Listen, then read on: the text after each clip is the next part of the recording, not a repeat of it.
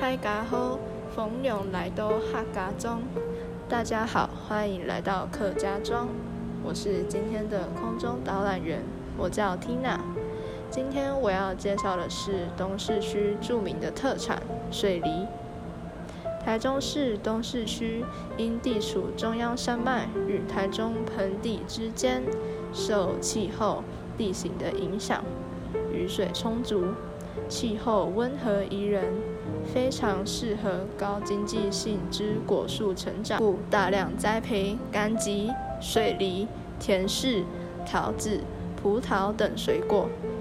尤其利用高阶技术种植高阶梨，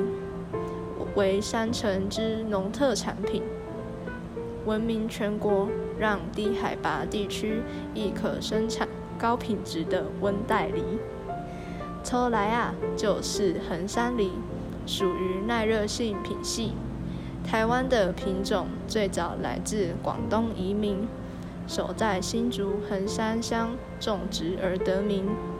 后来逐渐扩散到中部东势、新社、三湾、卓兰等低海拔浅山地区。有来啊，则是温带梨的统称，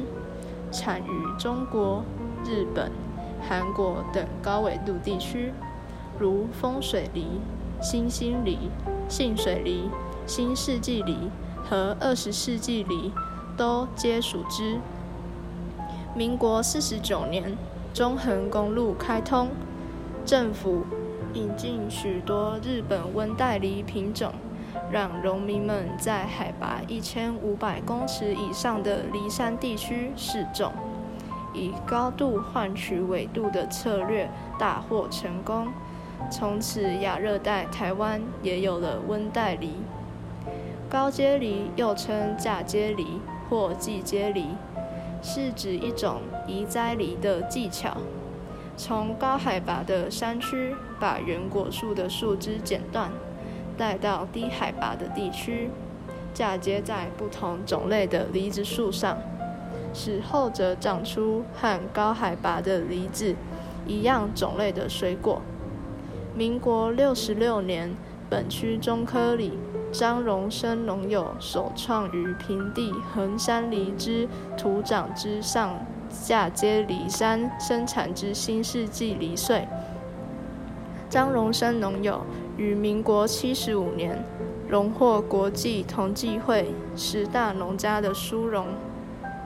宜兰县三星乡李坤养农友亦于民国70年于三星乡成功栽培出平地水梨，之后命名为三星上将梨。李坤养农友于民国82年荣获全国10大杰出农家神农奖的殊荣。因梨山地区梨穗数量无法满足平地嫁接需求，政府为杜绝走私梨穗造成的引进新病虫害，